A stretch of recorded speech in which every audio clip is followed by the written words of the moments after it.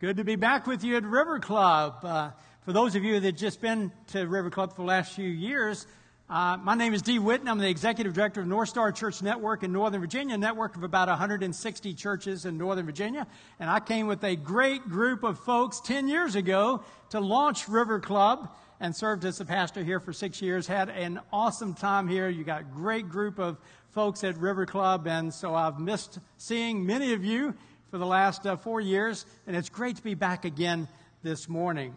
So we want to dig into God's Word this morning. And first of all, let me ask you a question. How many of you have had an opportunity to go visit the Museum of the Bible in D.C.?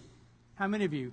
Okay, a handful of you have. Okay, I know the next trip y'all need to make at River Club is get a bus together and take everyone down to D.C. to see the Museum of the Bible. It sounds kind of boring, maybe Museum of the Bible, but it is anything but boring. The Museum of the Bible, they put $1 billion into building this facility, $1 billion with a B. And it was spearheaded by the Green family from the Hobby Lobby, who owns the Hobby Lobby stores. But they've got thousands upon thousands of other people to join with them and building this great facility. It's 400,000 square feet of space, just a couple of blocks from the United States Capitol building, just a couple of blocks from the Air and Space Museum. Great location right over the subway, the metro stop there. It's the most high-tech museum in the world. Most high-tech museum of the world. The main purpose of the Museum of the Bible is to present the Bible. Simply present the Bible to people to come. It's not to proselytize folks. But just let the Bible speak for itself. Someone asked Charles Spurgeon, the great preacher in the 19th century, how do you defend the Bible? He says, defend the Bible? How do you defend a lion? Just let it go and it'll defend itself. So that's the idea behind the Museum of the Bible. They want to present the Bible so people become more acquainted with it, and it will take care of helping to lead people to faith in Jesus Christ. The main entranceway door to the museum weighs 12 tons, and it's 40 feet high, and it has inscribed on it Genesis chapter 1 from the Gutenberg Bible. Gutenberg Bible. That's what's printed on the front door of the museum. There are three main sections of the museum, and each section is on one separate floor piece. One is the history of the Bible section. This has all their thousands upon thousands of ancient artifacts, ancient manuscripts, archaeology. All of that is in the history of the Bible. They have a copy of one of the Gutenberg Bibles. They have some of the Dead Sea Scrolls, things like that. It's very interactive, though, very creatively laid out so that you'll be inspired by it. A lot of archaeology videos that they show and so forth. History of the Bible. Next section is the stories of the Bible, and they want to present as plainly and as dramatically as they can the story of the Bible. There's an Old Testament walkthrough section that takes 40 minutes, but it's very impactful, that tells the simple story of the Old Testament in a very dramatic way.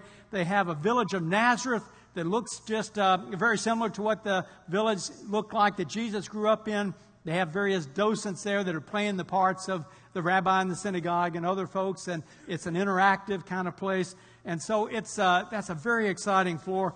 And then the third floor is the impact of the Bible. And, of course, the Bible has impacted the world in a profound way during the past 3,000 years or so. And this just shows some of the ways the Bible has impacted government. They have an exact replica of the Liberty Bell in Philadelphia. But the Bible has impacted music and literature and hospitals and social justice. And in every way that you can imagine, the Bible has impacted the world. And they have very interactive, creative ways of presenting how the Bible's has impacted the world. There's some special features in the museum you'll want to check out. There's a great view of Washington, D.C. from the top floor. There's the Manna Restaurant, which serves Mediterranean food or Bible foods in it. Very nice restaurant. World-class theater that provides state-of-the-art programs on a regular basis. There's specialty tours. You can sign up for a special tour, a 1-hour tour of different parts of the museum. There's the Washington Flyover, which is a very dramatic virtual reality experience that they partnered with Disney to put into place that makes you feel like you're in a plane flying over Washington, and it focuses on the inscriptions on the monuments and buildings in Washington that show the impact of the Bible on our nation's founding. There's a children's section that's fun for your kids and grandkids. So it is an awesome museum. So let me just recommend you get a group of people together and go and visit the Museum of the Bible. If you visit it once, you'll definitely want to go back because you won't be able to take it all in just one visit. Well, we want to talk about the Bible this morning. Since we started off with the Museum of the Bible, there's no doubt that the Bible is the most popular book in all of history. No doubt about that. In fact, in the last 50 years, over 3.9 billion copies of the Bible has been sold. That's far more copies than any other book in the last 50 years. An extensive survey of the Bible was carried out by the American Resource Source Group back in 2007. And they surveyed over 1,000 adults in America. And the results were so shocking that, especially to the Green family that was just pondering building this museum, and the results of this survey is one of the reasons they decided to push ahead and raise $1 billion to build this museum. Here's what they found out in that survey. They found out that 94% of American adults own a copy of the Bible. Most homes own multiple copies of the Bible, but 94% of American adults own a copy of the Bible. That's pretty staggering right there.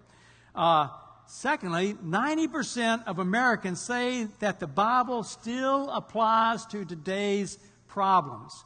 That's 90% of Americans. A Gallup survey in 2005 found that 62% of Americans believe that the Bible is perfectly true and is the Word of God. 62%. A Barna survey in 2011 found that 69% of Americans believe that the Bible is the inspired Word of God. 69% of Americans believe that. However, on the other side of the coin, a Gallup survey in 2007 found that only 29% of Americans read the Bible weekly outside of attending religious services. So there you have it. 2/3 of Americans believe that the Bible is the inspired Word of God, but only 29% of Americans take time to read the Bible even on a weekly basis. So let's look this morning at this topic, the number one priority for a follower of Jesus Christ. This past May, I took, as part of my assignment with North Star, the group I work with now, I work with about 160 pastors in churches in Northern Virginia. I took a group of 15 of those pastors to Nashville to meet with Tom Rainer, who's the president of Lifeway. That's the research and development arm of the Southern Baptist Convention. It's the literature production arm of the SBC. And they have a lot of people that work in all areas of discipleship and Bible study and so forth. Well, we met with Tom Rainer, and he talked to the group, and he had about 10 of his key people talk to the group on different occasions during this 2-day trip. And one of the people that talked to us was Eric Geiger. Now, Eric Geiger has written a variety of books on discipleship. He's the executive vice president of Lifeway. But he emphasized one point during his talk that made a huge impact on me. In fact, this point that he made was so impactful to me that, for me, that was worth the whole trip going to Nashville. The one point that he made to me, it was worth me paying the money and taking the time to go for 2 days to Nashville just to get this one point that he made. And here's his point. He said that based upon their research, and they do intensive research, there is one practice that Christians can carry out that will have more impact upon their spiritual development than anything else they can do. And this one practice will help Christians grow in every area of their spiritual life.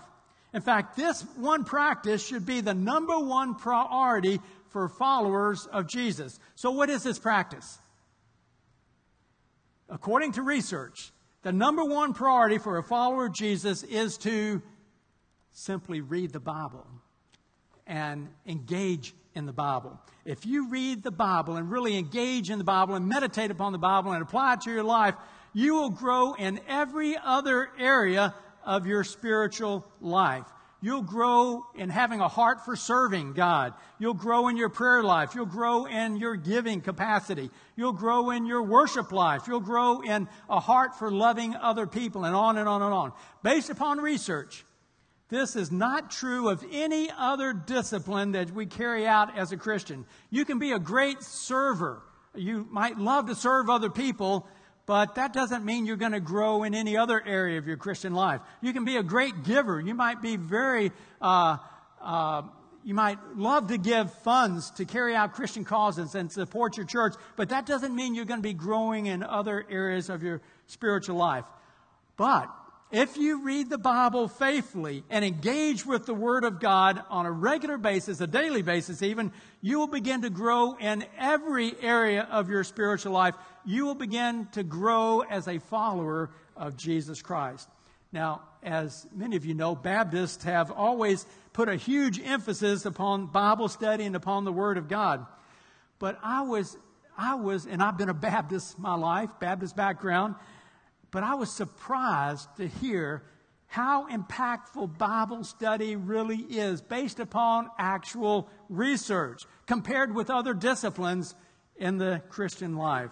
So if this is true, if the Bible is that impactful, and the research indicates that it is definitely true, then this means that we need to put much more emphasis on reading the Bible in our own personal lives and in our church life. How can we encourage people in our churches to read, not just come to church to hear the Bible preached and taught, but to read the Bible in their everyday lives?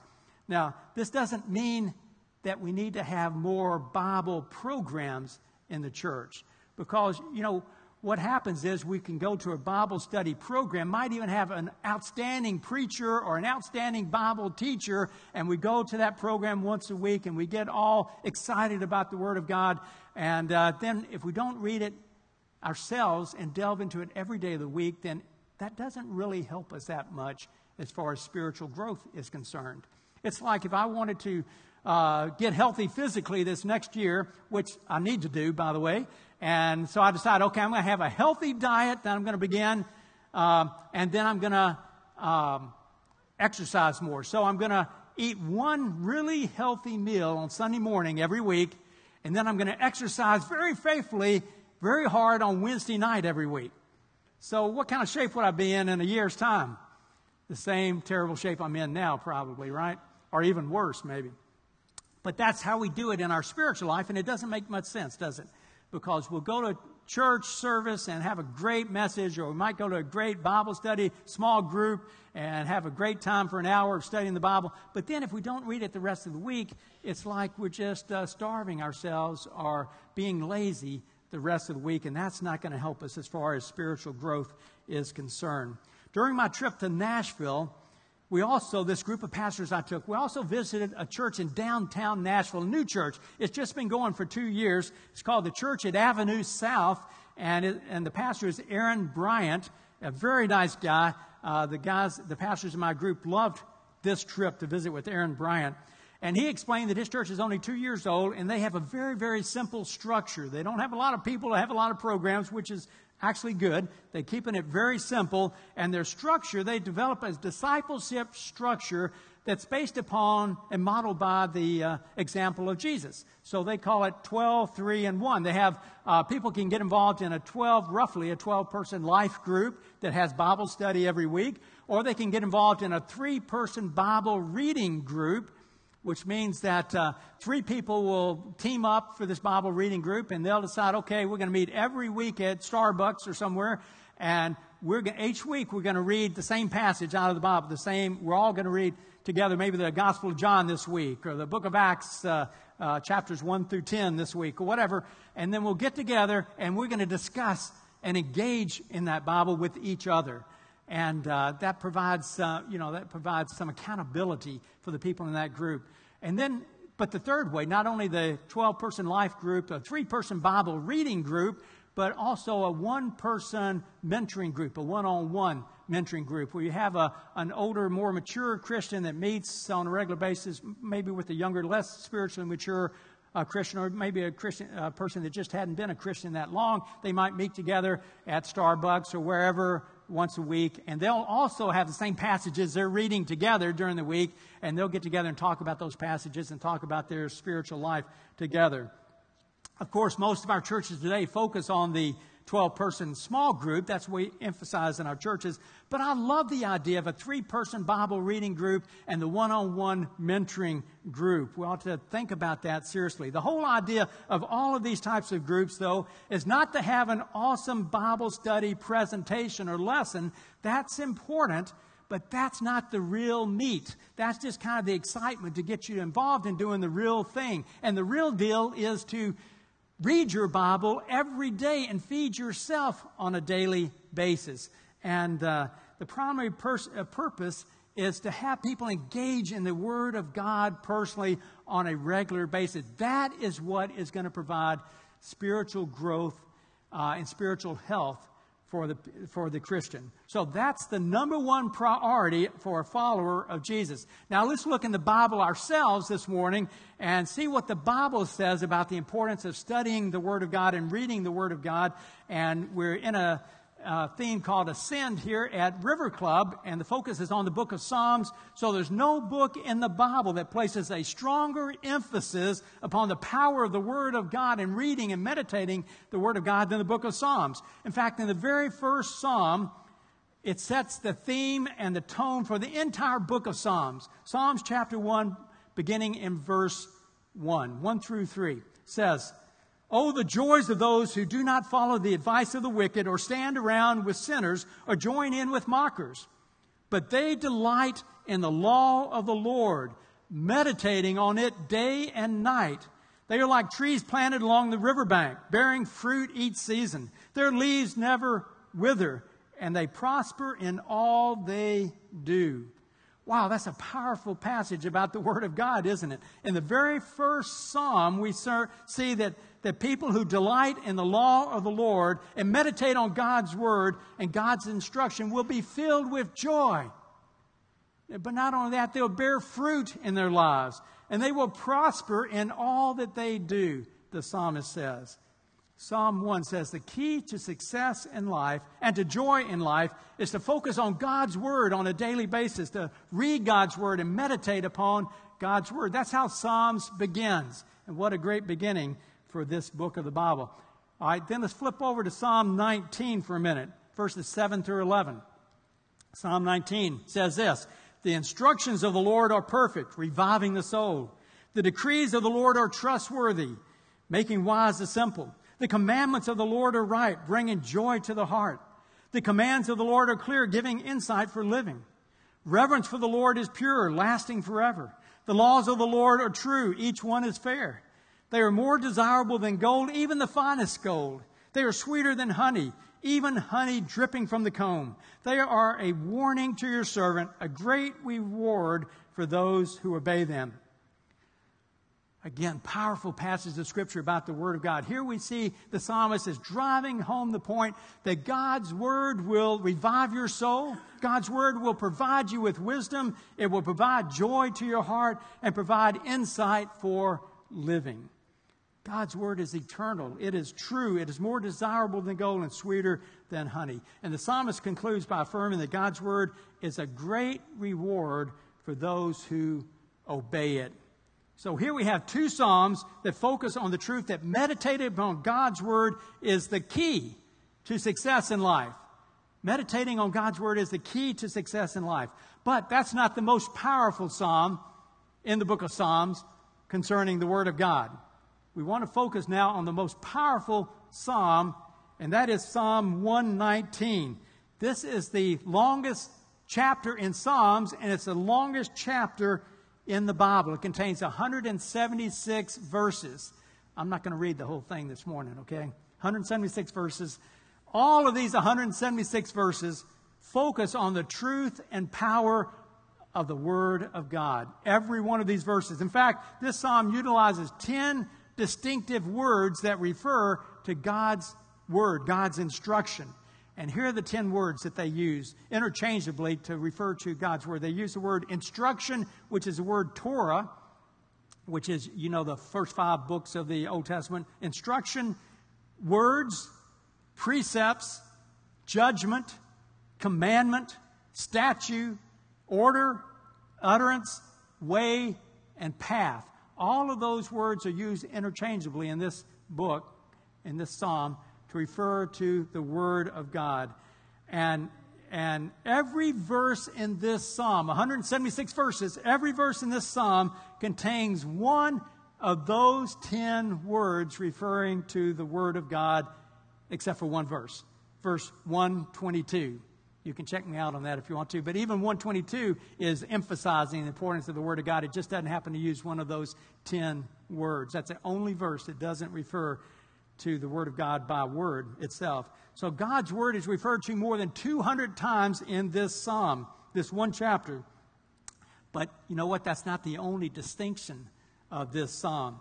Psalm 119 is composed of an alphabetic acrostic format.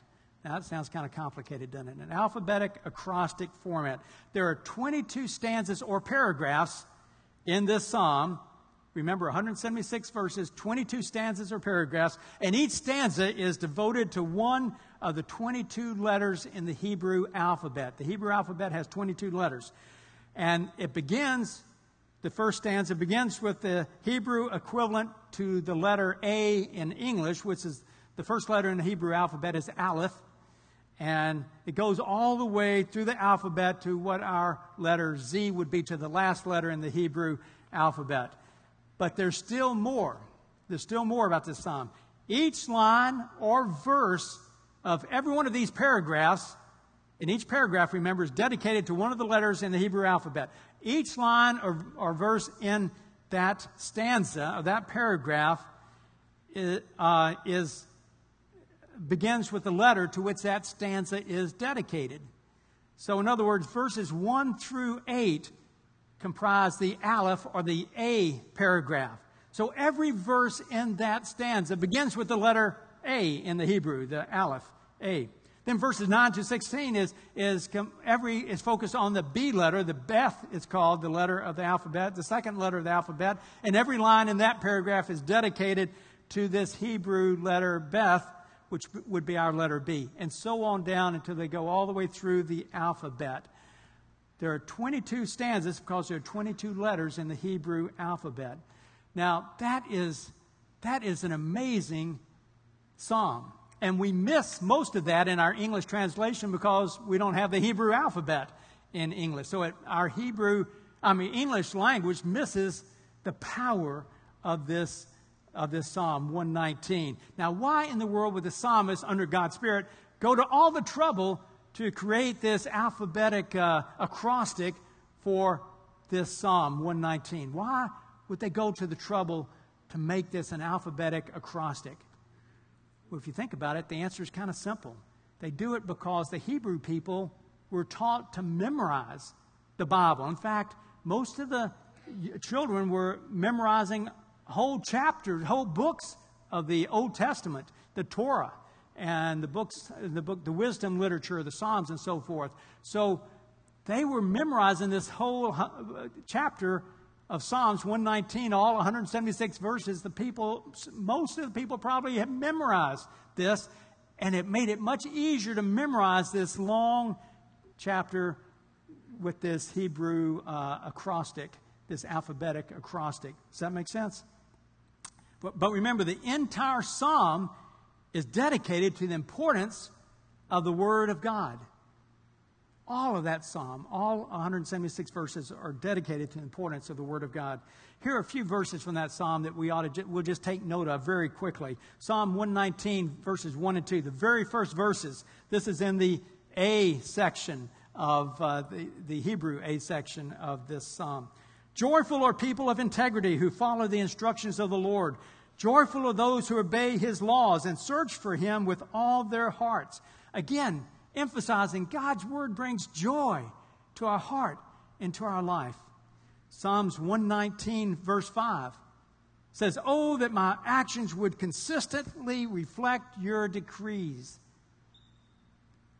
You see, the psalmist here is reflecting, Jesus actually reflected upon this psalm when he told the story about the man who built his house on the sand And the house, of course, was destroyed when the floods came. And the man who built his house upon the rock, the man who built his house on the sand, was the person that heard the teachings of Jesus but didn't put them into action. And the person that built his house on the rock heard the teachings of Jesus and put them into action. That's Jesus was reflecting, I think, on Psalm 119:5 when he made that story. Psalm 119:11 says, "I've hidden your word in my heart that I may not sin against you." We need to hide God's word in our heart by reading the word of God and by memorizing the word of God. When's the last time you memorized a verse of the Bible or a passage in the Bible? When I was a child, that was pretty basic thing that we did in our churches, was memorize passages out of the Bible. And I still remember many of those passages that I remembered as a child. But in Hebrews, in Jesus' day, the Hebrew people memorized long passages out of the Bible because they didn't have a Bible in their home. The only Bible they had was in the synagogue. And they couldn't take the Bible home and memorize it on a regular basis.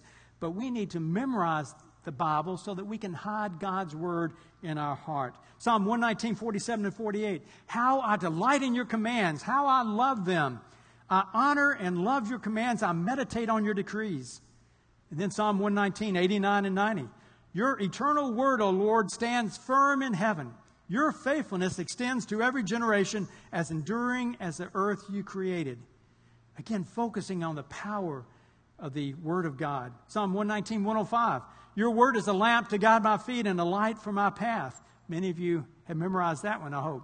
Psalm 119:114. "You are my refuge and my shield. Your word is my source of hope." That's very similar to the message we get in Psalm 46:1 that you probably remember.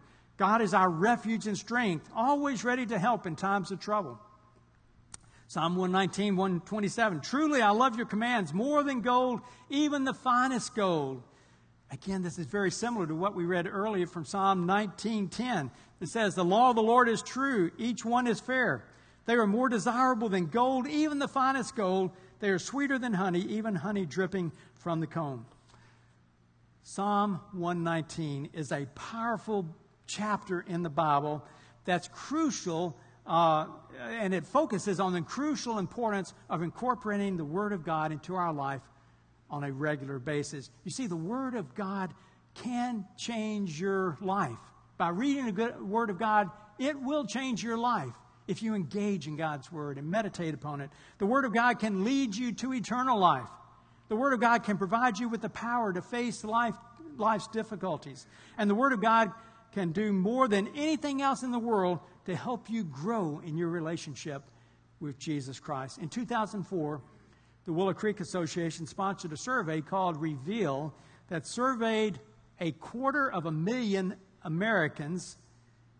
These Americans were involved in 1,000 different churches across our country. And based upon this intensive survey, Callie Parkinson, one of the research leaders, had this to say, and let me quote her. She said, "Everywhere we turned, the data revealed the same results. Spending time in the Bible is hands down the highest impact personal spiritual practice. Nothing matters more to spiritual development, including church services, serving activities, small groups, than spending time in God's Word. Nothing beats the Bible." That survey showed very similar results to what Lifeway came up with a few years ago. Reading the Bible is by far the most important thing you can do to grow spiritually. And when Callie refers to reading the Bible in this survey, she doesn't mean just reading through it by rote and then checking off that you read a passage that day, not really knowing or engaging in what it said. It means engaging in the Bible, meditating upon the Bible, striving to really understand what the Bible means and how it impacts your life. One recent survey indicated that 88% of people in our country say that it is time for Americans to go back to reading their Bibles.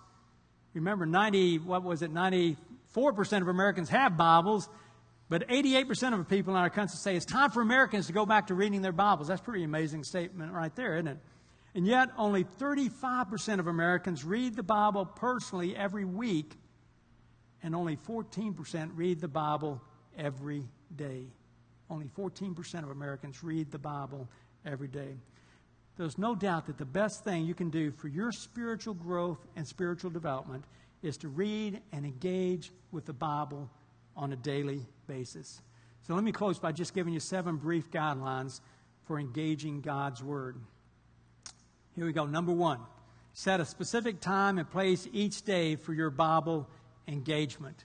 There's something about having a set time and a set place that will really help you get in the habit pattern. It'll help you with your rhythms of life to get in the habit pattern of reading your Bible on a daily basis. Again, the power of the Bible doesn't help nearly as much if you read it once a week or maybe 2 days a week. It's reading it every day that helps pour God's Word into our heart and helps us to grow spiritually. So set a specific time and place. You might have to change that on occasion, but having that regular time and place will do wonders for you. Secondly, find a good Bible reading program. There are a lot of great Bible reading programs out there these days, and I'm just going to show you a few of them. The Daily Walk, I've used that for years. It's a great Bible reading program through the whole Bible, but it gives a brief analysis of the passage that you're reading to provide the context for you, which is very important, especially in the Old Testament. And then it gives a devotional thought based upon the passages that you read. So that's a very good one. I've gone through that several times during my lifetime.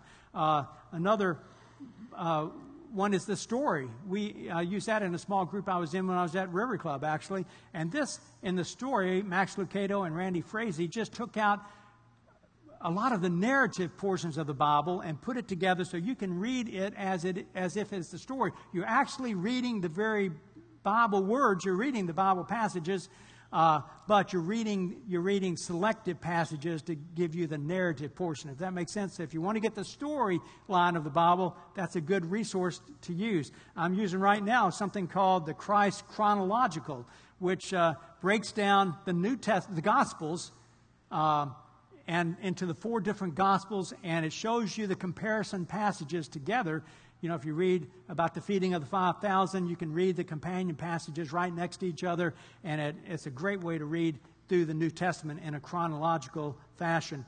Of course, the Message is a contemporary paraphrase of the Bible, so you need to know this is a paraphrase. It isn't an actual translation, but it's very readable, and it helps you read the Bible, and then you can go back and study it in more depth using an actual translation. And don't forget your iPhone. Where's my iPhone? Right here.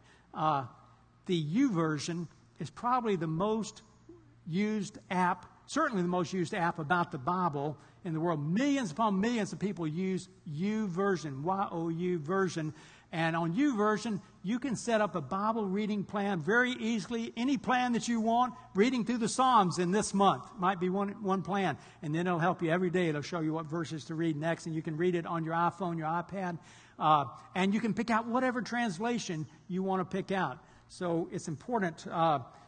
And our next point is find a translation that connects with you. There are a lot of great translations out there, and find the one that connects with you, that is most readable for you, that's understandable. And also it's good if you're doing an in-depth Bible study to get an actual translation instead of a paraphrase. But there are new translations coming out all the time. And it's good maybe to switch around translations and compare translations so you can see what other translations say, how they word the same passage. And number 4 is have accountability. That's why if you're in a small group, make sure one of the things your small group does is provide Bible reading passages for everybody during the week so that you can all be reading the same passages during the week, and then you can come back together and just discuss the Bible passages that you read. Because you see, the main purpose of your group isn't what you discuss during your group, believe it or not, or how good your teacher is in your group. The main purpose is the fact that this group is creating some energy for you to read your Bible every day. Does that make sense? It's reading your Bible every day that really counts. So use your small group for accountability in reading the book. Or maybe get in a 3-person Bible reading group like this church is doing in Nashville.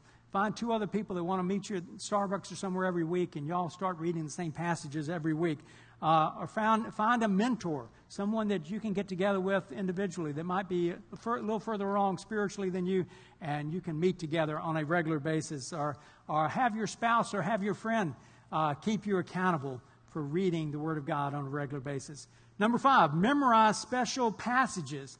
Remember to hide God's Word in your heart. Don't forget how powerful it is to memorize passages of Scripture. You can decide for yourself in your readings during the week, you might pick out a couple of verses that you want to memorize that were especially impactful for you. Or maybe the church could say, all right, this week we're all going to memorize this verse or this passage this week, and that kind of holds us all accountable for doing that.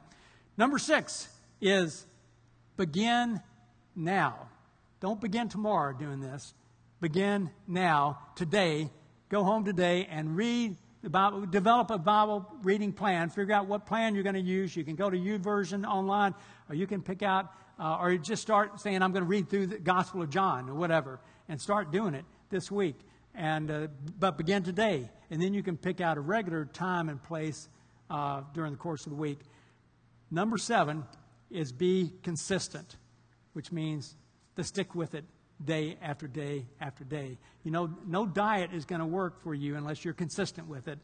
And no Bible reading plan is going to work for you spiritually unless you're consistent with it and you stick to it day after day after day. Just know that when you're reading the Bible on a daily basis, it is impacting your life, probably in ways that you don't even realize at first. But you'll be growing spiritually in every area of your spiritual life when you take to reading the Bible daily and applying God's Word to your heart, meditating upon what you've read, engaging in what you've read. When you do that on a daily basis, I guarantee you that you will be growing in your spiritual life, and 6 months or a year down the road, you'll be way down the road in your spiritual life. There might be things that God wants you to do in your life that you can't even hear God's voice now because you're so shallow spiritually. But once you start growing in your faith, in your spirit, in your closeness to Jesus Christ, and once you start growing through reading the Bible daily, it might be that you'll hear His voice in a way you've never heard it before. And He might be telling you, I want you to do this with your life. I want you to move in this direction in your life. You might be going through some difficult time, and God's Word will give you added strength and courage and insight to deal with that difficult time that you never would have had before if you hadn't been reading God's Word on a regular basis. So let me just challenge you to begin today reading God's Word, and take it from me, from the research that we've read and what we know is probably true in our heart, but even based upon the research, there is a huge difference in reading the Bible and anything else you do spiritually minded. Reading the Bible is going to help your spiritual development. You can just write it down, and you know that to be true. And it's something all of us can do because all of us have a Bible. All of us have access to a Bible. So it's something we can do easily, and we need to get about it. Individually and as a church family, we need to get about reading God's Word. Let's bow together in prayer. Father, we just thank you for your Word. Thank you that you've given us your Word through the years, and that this Word is inspired by you, that it's true and it's powerful, and it will impact our lives. So, Lord, help us to take the Bible seriously. Help us to read the Bible. So many of us believe the Bible is the Word of God, but so many of us do not take advantage of reading the Bible on a regular basis. So, Lord, we want to grow closer to you. We want to carry out your will in our lives. We want to share the fruit of the Spirit in our lives with others. And we can't do that if we're not really pouring into your Word on a regular basis. So help us to begin right now, right today, and start reading the Bible in a personal way, engaging with the Bible, and then just holding one another accountable for doing that. But Lord, we just look forward to the wonderful things you'll do in our life in the coming months and years as we pour into your Word. Thank you again for your Word and for the power of your Word. And we pray this in Jesus' name. Amen.